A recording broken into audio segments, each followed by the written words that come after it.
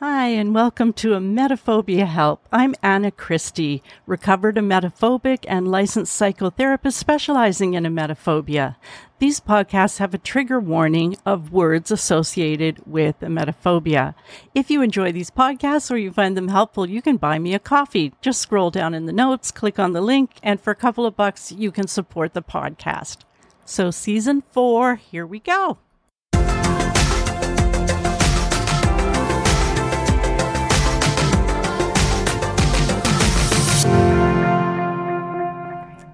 Hi, everyone. We're back, and I'm here today with Jenny Matthews, who is a licensed therapist in Minnesota. So welcome, Jenny. Thank you. Appreciate you having me. Yeah. Oh, I was just going to say, for any of the listeners who are also in South Dakota, because I know there's not a lot of therapists trained yes. in exposure therapy out there. That's another state I'm licensed in. But my home base is Minnesota. And I think you're on my therapist list on my website, are you not? I am. So I've got a little column that says what states people are licensed in. So just a tip, if you're looking for a therapist on my website at emetophobiahelp.org, and you kind of sort by the state, if someone's licensed in more than one state, it's going to come in alphabetical order of the first state that they're licensed in. So you have to kind of look through it. There are not that many therapists there. So if you're looking for South Dakota, it'll be in there. Yeah. So tell us about yourself and your practice in general, what kinds of things you do and so on. Yeah. So like I mentioned, I am based in Minnesota. I practice virtually. So for people that are in Minnesota as well as South Dakota, but I own a small practice here, and it's myself and 2 others. And we have a specialty in treating anxiety disorders and OCD. And so that is kind of all we do, and we love it. It is our bread and butter. And so we treat people with, anywhere from generalized anxiety to emetophobia to fear of flying to every subtype of OCD. So it's what we've been doing. I started the practice, when was it? Must have been, my son is 6 now, about 6 years ago. So it was around the time that I had my son. So I started it back then because when I was working as what I would call like a general therapist, like in different agencies, I had to work with anybody and everybody. And it was very hard to feel confident what I was doing because I wasn't good at everything. It's just nature being human. And so, I then got some experience in exposure therapy, work just with one of my clients and had really great success with her. And I got so lit up about the fact of like, I want to go do this more. And this is all I want to do. And I want to work somewhere where I can decide that that's all I want to do because I want to just work with where I feel like I can really help people. So yeah, that's great. That's great. That kind of describes me too. Mine's even narrower, of course, because I have this emetophobia history. So but that's basically what I do. I own my own practice. I guess you can call it that. I just work as a single practitioner. But I noticed on your website, you've got a couple of other people, and that's a great area too. I think a lot of people with emetophobia cannot find someone who mentions emetophobia, as a treatment, on their website, for example, or whatever. But if they treat anxiety disorders and OCD, they probably know how to treat emetophobia as well. So tell us how you got into treating emetophobia. Yeah. Through the process of, starting to do exposure therapy work and working with a variety of people that, had different anxiety disorders or OCD, I, of course, got a handful of emetophobia cases, and I've just found a love in it. I don't know why. I don't have emetophobia myself. I don't have that history, but I'm very comfortable in working with it, knowing that it's a very difficult disorder for people. And I have clients sometimes that feel bad when I'm doing exposures with them because it's their fear. And they're like, I'm sorry that you have to do this too. And I'm like, it's okay. I'm not fazed by this. And so and perhaps that's helpful that for them to know that. And I think that is, I've been told that it's helpful to see, like, I have a non-reaction as I'm watching the same images or videos. Right. Mm-hmm. Yes. Yeah. Yeah. That's very common. People, feeling bad for others, that they have to look at vomit, I guess. Some people ask me, you look at vomit like all day long, or you talk about it. And I think as soon as I hang up, and I get off my computer, I don't even think about it ever again. Right. It's really hard to be on the other side and to try to describe it to people, just as it's hard to be them and describe it to someone like you, for example, who has never had it. But you're obviously a very understanding and compassionate person. So, yeah. What have you found have been, the difficulties or obstacles that you've faced in treating emetophobia?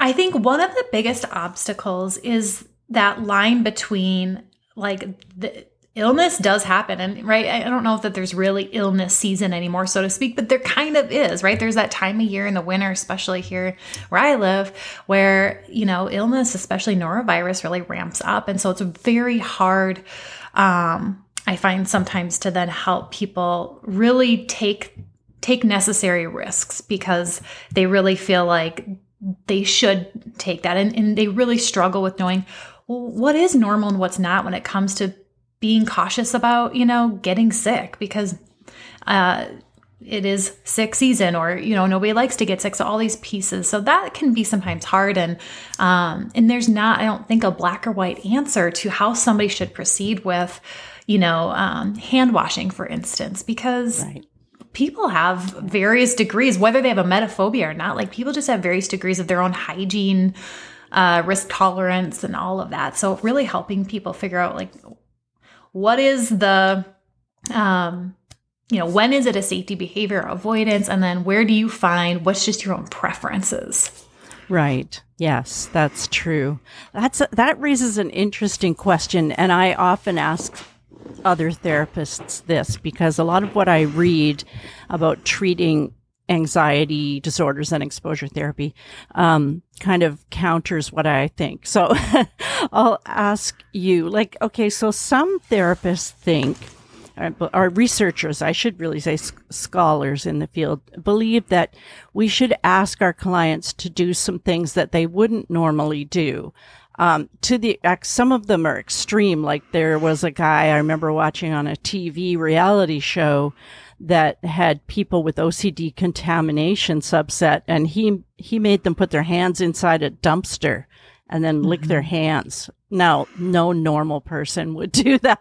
And by normal, I just mean, neurotypical person.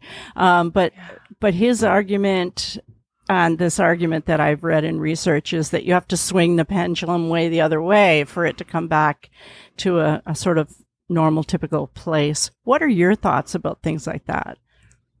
That's a great point, and it's something I talk about a lot with clients, because I was trained in that same kind of thinking that you have to do that, and so that is how I started. Treating people when it came to exposure was we have to really go above and beyond where most people would go. I actually don't do that anymore, and I think probably similarly to where you feel it's just not necessary. I just don't believe. And I don't know. I'm not a researcher, but I have clients who are getting better and they're not going above and beyond. We might do some things that are above and beyond, like, this is, I believe, probably on your website too, as far as list of exposures, but, putting something in your mouth and pretending to throw it up in the toilet might be something to do. Like, that's not really going above and beyond, but it's not like it's just something you might encounter accidentally. You obviously have to do that on purpose. Yeah.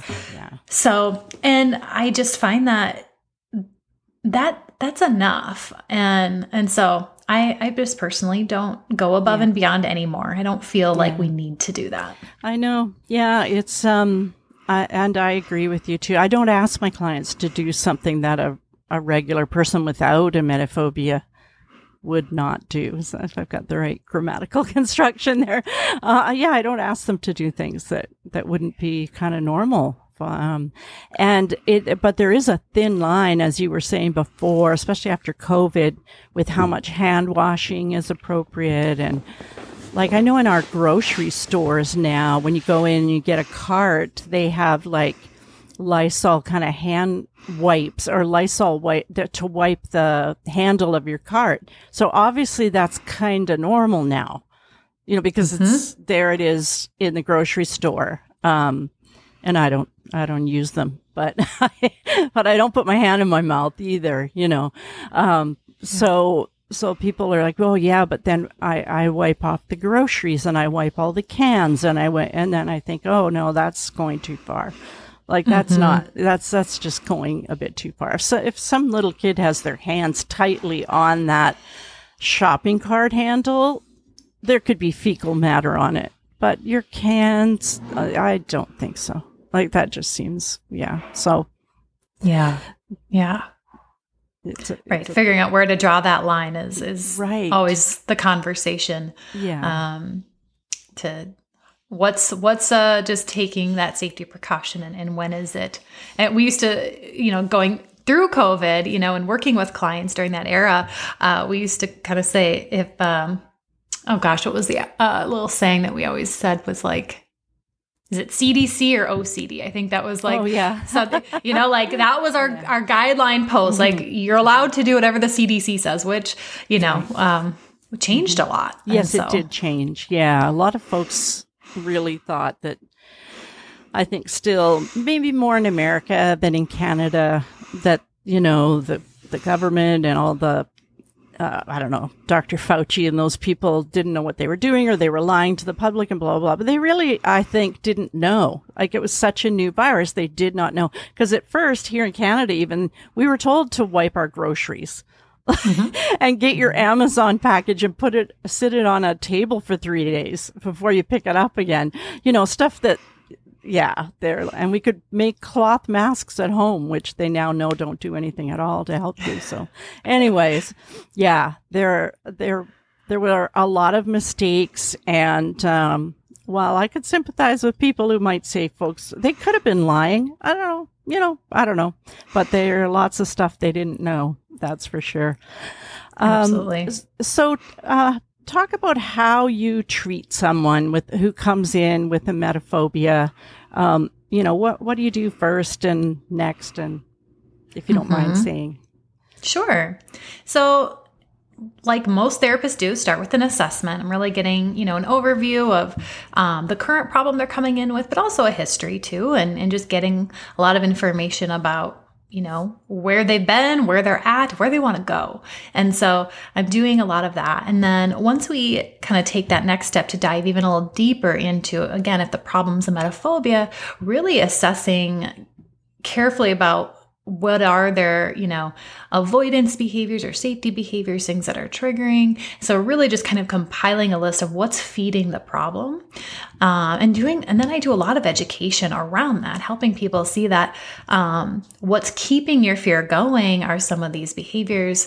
And so the way to recovery is to stop the cycle somewhere. And with exposure therapy, we do that through the behavior part. But there's other things that we do, like through acceptance and commitment therapy, where we can address thoughts more directly, or inference-based therapy is another approach that I've been using, particularly with OCD. And I've been starting to experiment a little bit with it with my emetophobia clients as well. But it is designed specifically for OCD as a cognitive approach. Can you talk a little more about that? I'm not very familiar with that, inference-based therapy. Oh, yes. I had a feeling you're going to ask that. Oh, I mean, put on the spot. So it is, I'm not going to know the exact numbers now, but it's actually been around for quite a while. I think actually originated in Canada, if I'm speaking accurately. And so it's been around for a while. There's a lot of great research behind it to be a really effective evidence-based treatment for OCD.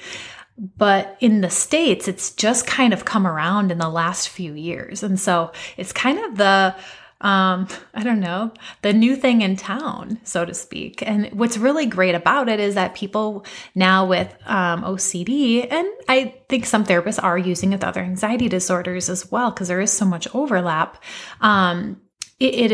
It's nice to have additional options where it's not just a behavioral approach, it's a cognitive approach. And so what inference-based therapy does, if you think about the cycle between the time you get triggered by, let's say, anxiety or OCD, and then it ends with some type of behavior, right? You either avoid or you do a compulsion. There's all this stuff in between. After that trigger, you have a doubt, a what if, right? There's this possibility that pops up. And then it leads to what you fear would happen if that doubt were to be true.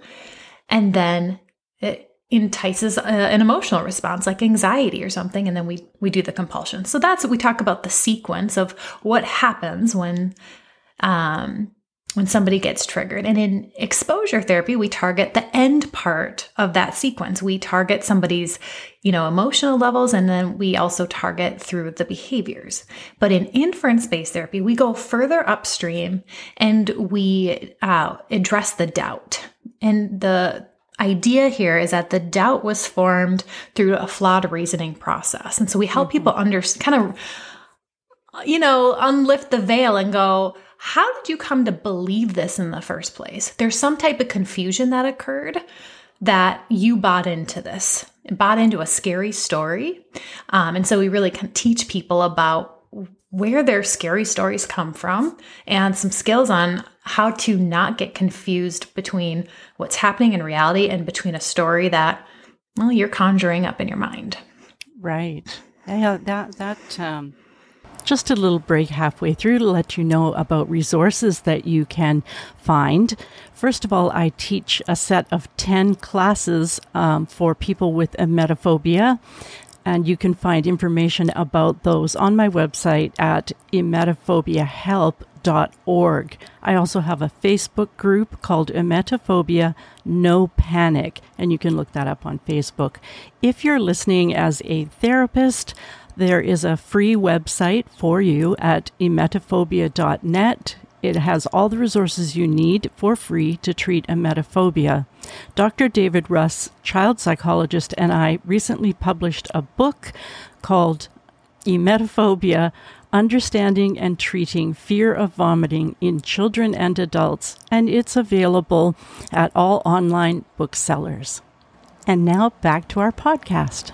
I mean, to me, I don't know if I could use a better superlative than that, but it seems like, yes, that's a good thing to talk about. I think it's good to talk with.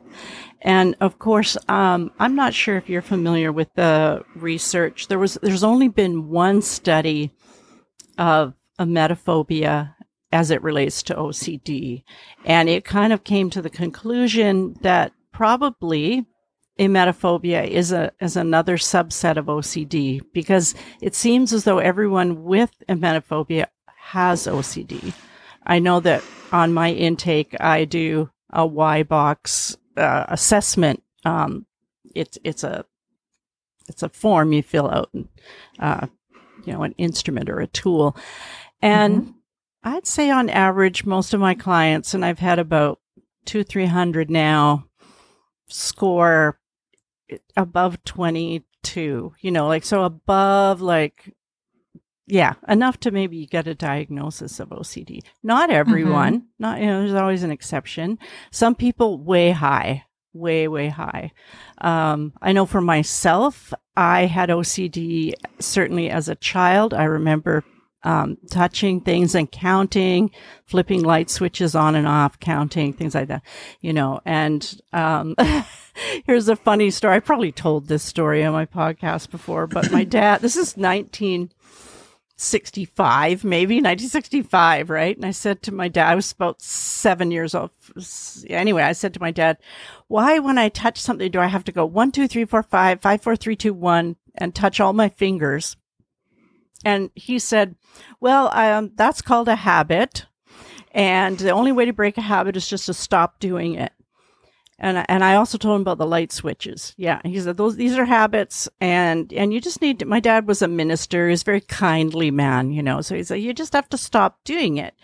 And funny enough, that really is the way to get over OCD. Like I mean, he was making that up, and I did. I was just like, okay, I feel compelled to do it, but I'll just stop. Yeah, it's just a habit, so I'll just stop. So I'm still a counter. I still count things in my head that I don't need to be counting. But yeah, that was just sort of my little piece of OCD. But they are related. You know, OCD, as you know, used to be in the DSM-4 as an anxiety disorder, and now it's in 5 as it's got its own section, which, well, it should. Mm-hmm. Yeah. You did mention right before you talked about inference-based therapy, you mentioned acceptance and commitment therapy, or ACT, which is really the latest.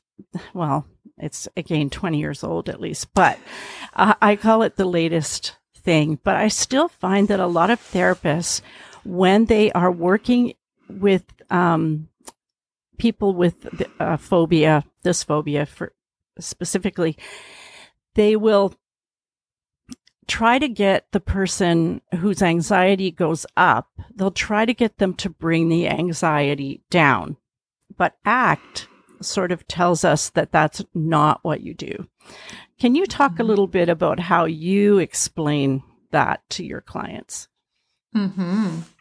Yeah. So like from an ACT-based approach, they're talking about the goal is really to change the way we relate to our thoughts rather than let them control us and jerk us around. And so there's more of an attitude shift that they really work on of how can we relate differently, create some more space between you and this thought. So we're not trying to get rid of it. We're not going to do something on purpose to eliminate it, because actually the more we eliminate it, the more it sticks around, the more we struggle with it, and it grows. So they really emphasize, and I emphasize it as well, that, and I think it aligns with exposure-based therapy as well. Like the more you try to struggle with this, the bigger it grows. So ACT just teaches some specific different skills that exposure doesn't. That's why the two actually pair really nicely together. And ACT is also a little different in that, you know, it's like, okay, you don't have to go back to what we were talking about earlier. You don't have to go above and beyond, you know, with these exposures. We're going to focus on value-based living. What can you do and pursue, take action on that's aligned with who you want to be despite these uncomfortable thoughts, feelings, sensations that you're experiencing. And let's move towards that while you have some skills to let the anxiety come with for the ride. So you're not having to make up exposures. You're just going to focus on, if this is in accordance with my value, I'm going forward. And applying some other kind of mindfulness skills is a lot of what they'll use for kind of the how to get distance from thoughts. Right. Yes, I like it as well, although probably the purest ACT people would not like me or what I do. I'm not a purist in ACT in the sense that I do still do exposure, but now, and the way I used to treat, and the way that I got over my own emetophobia was to, you know, expose yourself to something, have your anxiety go a little higher, and then try to bring it down, try to control it, try to make it go away. I don't do that anymore. You know, I just have people say, well, what's the number 0 to 10? And can you tolerate that? Can you accept it? You know, as well, this is just anxiety and it's a body response, a body memory, la, la, la, those kinds of things. So I still do the exposure, and I still give them homework to keep looking at the video until it doesn't really bother them anymore. But just that learning and the values-based part of it is so great. That's like, how can I still do some of the things in my life that I want to do and what I value. But some people, if their emetophobia is bad enough, they cannot. I was just like, you know, I want to take my kids to a jungle gym and be with other moms, but they can't. You know, they're paralyzed by their fear. So, right. Yeah, a little bit of than some of the exposure and working and the tools and all of that stuff. Wow. You're a person I could talk to all day. I could just shut off the recording. It's not every therapist that comes on here, I'm so in sync with, and I didn't know you before at all, right? I mean, we don't know each other. No. But some therapists that I interview have really interesting other kinds of things that they do. But the way you work with the emetophobics is the most evidence-based way, definitely. You also treat fear of flying, and every emetophobic I work with is afraid of flying, but most of them describe themselves as being afraid of vomiting on the plane or sitting beside a person who's vomiting on the plane. Can you talk a bit about how you work with people without emetophobia who have fear of flying? Yeah. Well, maybe not surprisingly, but it's pretty similar. What's really great about these evidence-based approaches is the same foundation can be applied, but with some nuances or some differences. So the thing with fear of flying is, as you kind of mentioned, people with emetophobia have it, and same with maybe people with OCD or people with panic disorder. You can have the fear of flying, but also some other anxiety disorders, or it could be more of I'm just afraid of the plane, and maybe there's not. And in fact, that's my own personal experience too. I have a history of battling with flight anxiety. And so that's something that I've worked on overcoming. And, but I don't have another attached, anxiety disorder with it. So mine's more a fear of the plane. Yes. Not fear of flying, fear of crashing, burning and dying. Yeah. Yes, exactly. Which is incredibly rare. But yeah. So how do you say someone comes in, fear of flying, they don't have anything attached to it, that you can, what are the kinds of, you do exposure therapy of some kind? I don't even know. It's an honest question. Yeah. I wouldn't know how to treat it.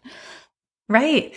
So similar like I would do with any client, after I've done kind of my general assessment, we're going to look at what are the things that you might be doing that are fueling the fear. So do a lot of work with helping people understand that there are some things you might be doing that are fueling it. And one of the things when it comes to someone like myself that's had more of fear of the plane crashing, you need a lot of education about how flying works. Not too much. I mean, we don't need to be aviation specialists or anything.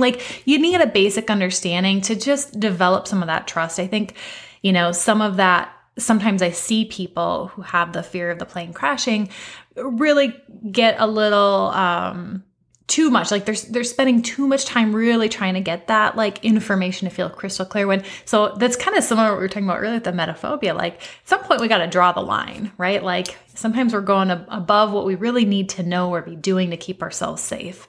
And so if that's the person's core fear of flying is related to the fear of crashing, we'll talk about just education around flying. And my husband happens to be a therapist with a history of being I guess I'd call him an aviator. He has a private pilot's license and worked in the Air Force for many, many years as a mechanic and flight engineer. So him and I actually created some courses to help people. So where he could teach people about, he can teach to the anxiety and the actual mechanics of flying. And I can just teach on the actual anxiety part. So getting people the education they need is really critical. And then really helping people understand too that you can learn as much as you can about fear, but eventually you got to get in the plane. We can give you tools, but you do have to start flying, and then you got to practice flying without your safety behaviors. And so we talk a lot about what safety behaviors, people might be doing so that they can then start to undo those the more they fly. So people without emetophobia, but with a fear of flying, have safety behaviors. I'm totally curious about what those would be. Yeah. Some of the big ones, a lot of people have concerns around turbulence, of course. And so there are these turbulence apps out there that people will look up before they fly, and it'll like predict what kind of turbulence they're going to encounter. I get it. 100% don't recommend Don't do that. Do not. If you're listening and you never thought of that, don't do it. Yeah. Yes. For one thing, I've got a couple of really close friends who are Air Canada commercial pilots. And for one thing, they say turbulence, they don't even care about it. It does not make planes crash. So no matter how turbulent it is, your plane's good. Yeah. Exactly. Okay. So and those are really inaccurate too. Oh, I bet. Yeah. It changes all the time, doesn't it? Yeah. Absolutely. And so you can't, the thing is, you're not in control of the plane, right? The pilots have the instruments to navigate turbulence. They have their own more accurate systems that they use. It is their job to determine if the plane is safe to fly, regardless of turbulence or any other thing. So it all comes back to trusting in the pilots. The more we're trying to do to like determine if it's safe is trying to control something we can't control. Right. So the other thing people will oftentimes try to control, similar to the turbulence, is weather. They'll be looking up the weather before they fly, making sure it's safe enough. They're even determining is it too windy to fly? Again, not your job. No. Your job is to be a passenger. And that's freeing. And I know it's scary to let go of that, but it's also freeing to say, I don't have to be in control. There's no amount of me worrying or Googling is going to change this outcome. I can just be a passenger. Right. Just get on the plane. It'll be fine. Yes. My two Air Canada pilot friends are so smart and they're so calm and they're just so wise, and the number of protocols, and I mean, it's incredibly safe. Yes, incredibly safe, but I totally get. What about when you have an emetophobic client that's also afraid of flying? Is it sort of the same thing? Eventually they just need to get on a plane? Yeah. And I think it kind of depends, as far as like if someone's going to be, of course, right, like exposure, reducing safety behavior is really the same, for someone with emetophobia when they're dealing with the fear of vomiting, whether they're on the plane's just, the place that they're being triggered. So there's really not much of a difference, but depending on when they're going to be flying, they could be doing something, and depending on where they're at in their recovery journey. Right. That's true. Yeah. If you are fresh into this game of exposure therapy and trying to let go of your safety fears, and you have a flight next week, it makes sense that you might need medication, or you might need to do whatever it takes to get on that plane, and that's okay. Yes. Or suddenly your mom dies or something and you have to fly somewhere where you decided you were never going to fly, but things happen, and so whatever. Yes, at the beginning people may need their safety behaviors. That's completely understandable. Well, that's just very interesting for me anyway, and I'm fascinated with aviation, because I would not set foot on a plane when I had emetophobia. There was no way. You couldn't drag me on there screaming, and I would not have cared. Shouldn't say I didn't care, but if my mom had died and she's a 5.5 hour flight away, she would have been, I wouldn't have done it. And then after I got over the emetophobia, I just decided to, accept a nomination to a national committee which met in Toronto, basically 3 to 4 times a year. And I was flying alone, and I just kept doing it. And it's great. I love it now. It's absolutely awesome. Wonderful. And that's another thing with values. What do you value? Because you're on a plane for a reason of something that you want. You want to get to maybe a vacation or something, and to kind of focus on that. Yeah. Well, I liked your website. I looked at your website. Can you remind listeners? I will put it in the notes, but can you remind listeners of the website address for you? Yes, it's stateofmindtherapy.com. You can also find me on Instagram at that same handle. A State of Mind Therapy, or on Instagram. Well, Jenny, you have been a wonderful guest, and you're a lovely person. You know, I always, thank you. I never want to do audio or video along with audio because I would have to do my hair and makeup, and that would take me 2 hours. But you're just so beautiful and young and fresh, and you'd make a great guest, but for a video. But you have one of those faces. I don't know what the name is, but I know that I personally, I've said this before, I have resting bitch face. So I have to always be smiling because I do have great teeth. And so I'm trying to smile and not look like that, but you've got the opposite. You just look like immediately you come across as so sweet and warm, and you're very knowledgeable. So if you're in Minnesota or South Dakota and you need someone, look up Jenny Matthews. Thanks again. Thanks, Anna. Okay, everyone, I have a new set of classes beginning in April, and until March 1st, you can get an early bird price on those. So you just need to go to my website at www.emetophobiahelp.org/classes.